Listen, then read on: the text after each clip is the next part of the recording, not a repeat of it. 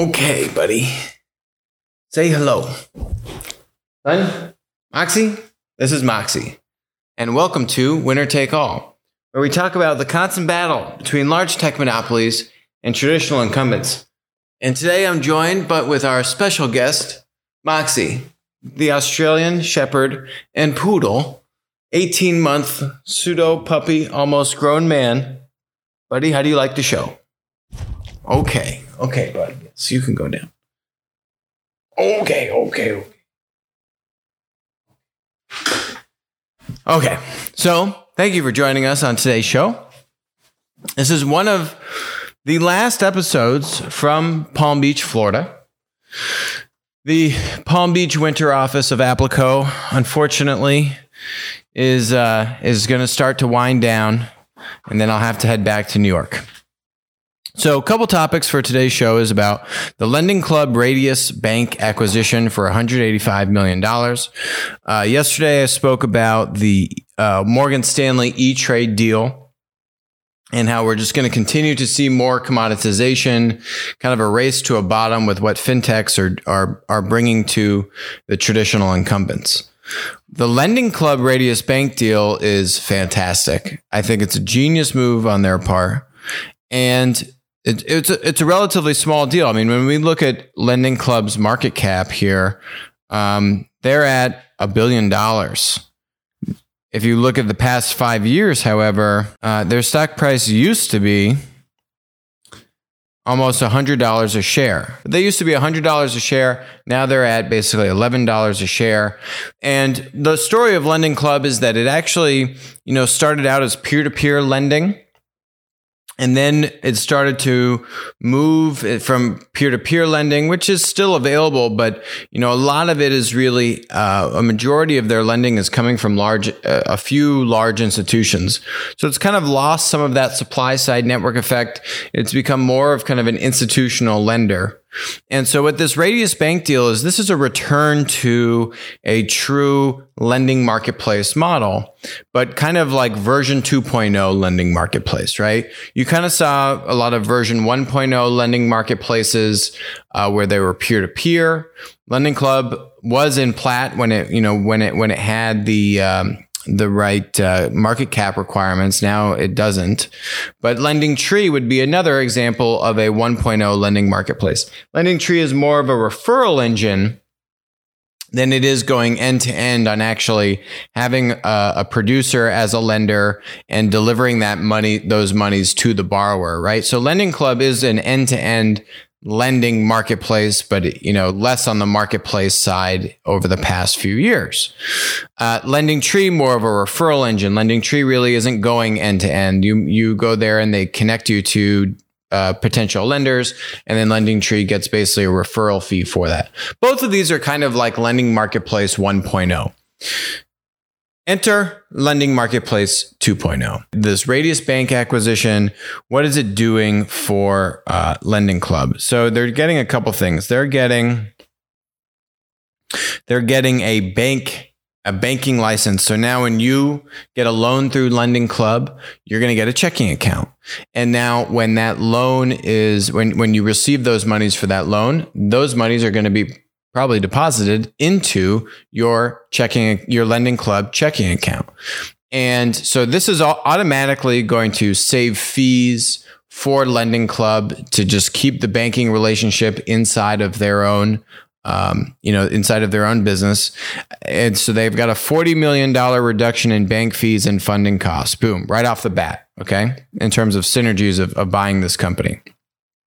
The real value add here, though, is about the APIs and banking as a service business of Radius Bank. So Lending Club's long-term vision is to become what it calls a marketplace bank. That means pursuing a platform strategy, ding, ding, ding, attracting both buyers and sellers, borrowers and savers being consumers, and lenders and investors being producers, and providing transaction integration and processing capability. With Radius Bank's APIs and existing fintech relationships, Lending Club takes a big step forward towards becoming a multi-line platform. What this is saying is that there are a myriad of fintech lenders. We've covered fintech lenders and fintechs on the show many, many, many times. Fintech lenders have a big customer cost of customer acquisition problem. How do they get to scale in a cost-effective manner? And if you look at their CAC to LTV ratios, they're all out of whack. Ideally, you have at least a 3-to-1 LTV to CAC ratio, right? So fintech lenders have a problem of getting scale. Fintech lenders can make money lending to a lot of borrowers that traditional banks would never be able to lend to, Lending Club included, because Lending Club is really more of an institutional lender today than it is kind of a peer-to-peer lending marketplace as it kind of used to be, right? So, if you were to look at any traditional bank, and probably Lending Club for this is similarly in this example, and you say, how many personal lenders and small businesses, you traditional bank and you Lending Club, are you turning down? And I would be willing to bet that probably at least 30 to 50% of those personal loans or small business loans that the bank is turning away could be fulfilled successfully, profitably, by a third-party fintech lender, because the third-party fintech lender is going to be more innovative, use different data sets, and their underwriting model and their underwriting restrictions are going to be more flexible for them to extend credit to people that a institutional lender is not going to feel comfortable doing. So what Lending Club has done is they have turned their competitors, fintech lenders, into their partners, into their producers, into saying, hey, I'm going to let you, fintech lender, lend to borrowers that we can't lend to. And I'm going to let you, fintech lender, compete on price, loan amount, term, right? What's the interest rate that you're going to provide to the borrower? And that's what the borrower is going to make a decision on, right? They want to get a loan over the right term for the right amount at the best price. So now by creating a marketplace, I can drive and I can force, who's going to win the buy box, right? Just on Amazon Marketplace, all the third-party sellers are competing for the buy box. Who presents the best price gets to win the buy box. So all of these fintech lenders, same thing. Who wins that optimal buy box for the borrower? And then the borrower clicks, yep, I'll take that loan. But the role of a lender is commoditized. Do I really care who the lender is? No, I just want to make sure I'm getting my money at the right rates, and and that it's through a trustworthy organization. And that's what the platform is going to do. The Lending Club platform. Lending Club with this checking account capability is now going to be able to service and maintain the loan on behalf of fintech lenders. Fintech lenders are good at lending money, but they aren't really good at collections and repayments. There's a lot of infrastructure that goes into that. So the platform is going to be able to go end to end. This is a lending marketplace 2.0. The Lending Club business model, they haven't released this yet, but if I was to guess, Lending Club could take an origination fee, and the fintech lender won't get an origination fee, but they can earn their money on the interest. But still, compared to the CAC that a fintech lender is paying to acquire every new customer, this is going to be way cheaper for them to not take an origination fee than it would be for them to pay for their other customer acquisition channels that they're using today.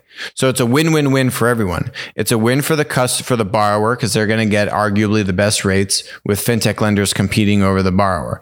Not to mention, you're going to have the most streamlined lending application process, because now the platform is going to be able to say you have one application and now you get multiple quotes, multiple offers from multiple lenders, but they're not going to hit your credit 5 different times, right? One application, one credit ping, boom, the platform vouches that the information is legit and then passes on that credibility to the producers, to the fintech lenders.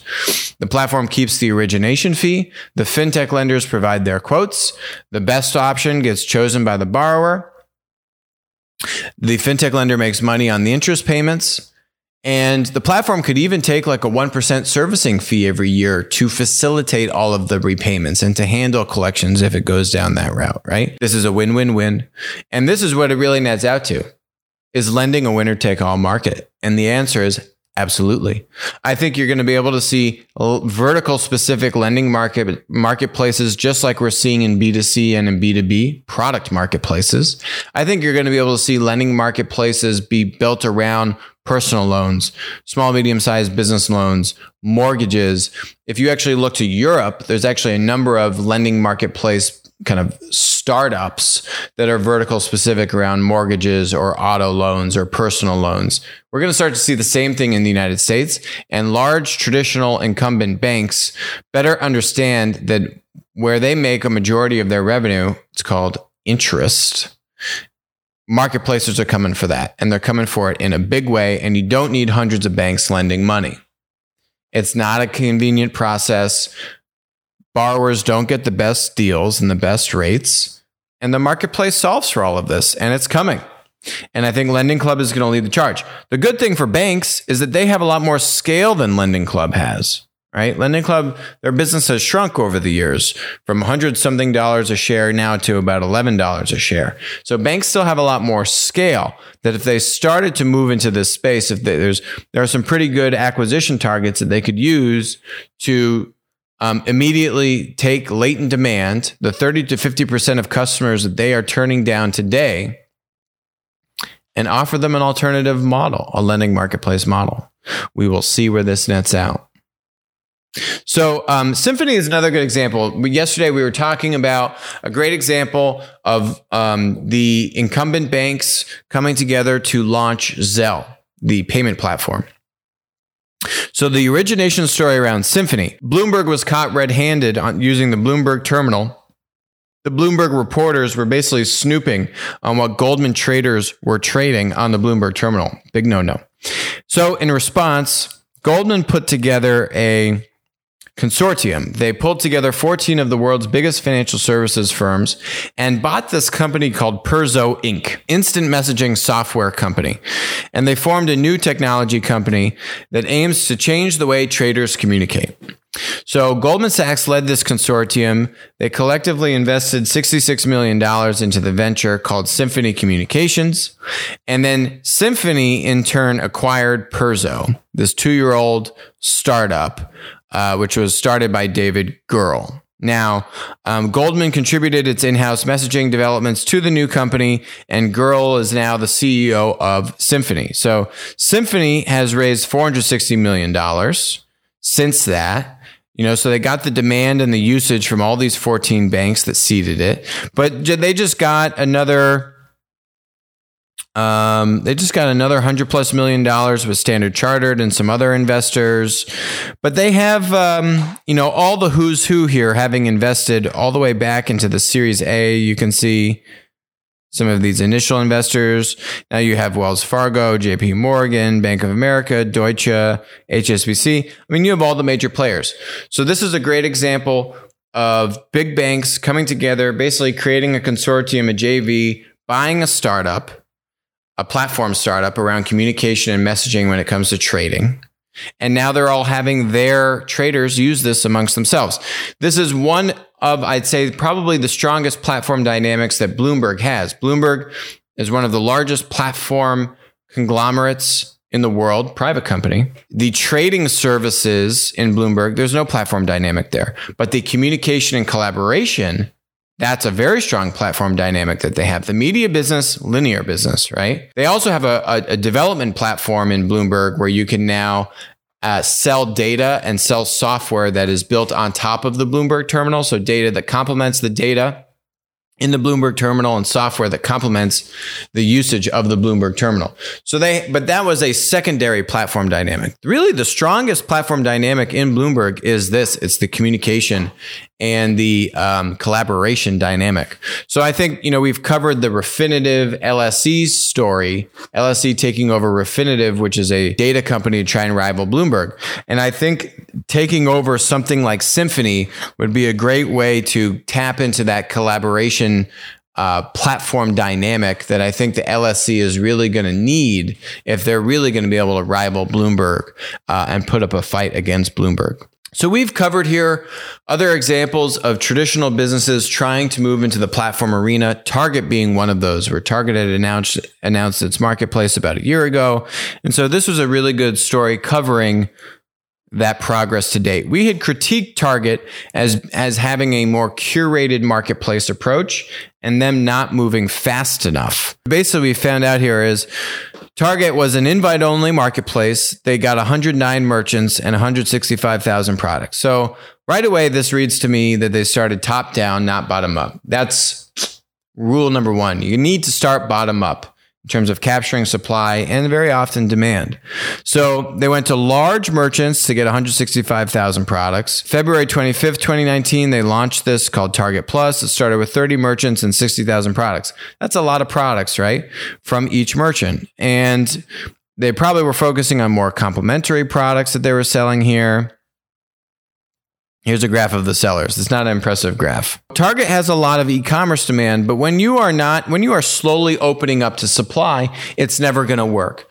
We talk a lot about how Doug McMillon, 2 earnings calls ago, Q3 of 2019, CEO of Walmart, said we added 10 million products in the first 9 months of 2019, 9.5 million of those products coming from third-party sellers. And Doug McMillon was saying that they weren't moving fast enough and they needed to move much faster. So for 9.5 million products in 9 months, whereas Target adds 165,000 products in a year, it's pretty easy to see. Now, Target has a lot of demand that they could tap into and that a lot of sellers would probably be interested in, but they aren't being open enough and being aggressive enough to go and acquire third-party sellers and really open up on the supply side of the network. That is the challenge. So this really isn't anything about execution. This is a strategy miss. That's what this is. And them wanting to be having too much control over what goes in and out of the marketplace. This is probably at the executive level, an executive issue in terms of really opening up the supply side of the business. Not really an execution. This is a strategy problem. That's it for us today on Winner Take All. Thank you so much for joining us, and I will talk to you tomorrow.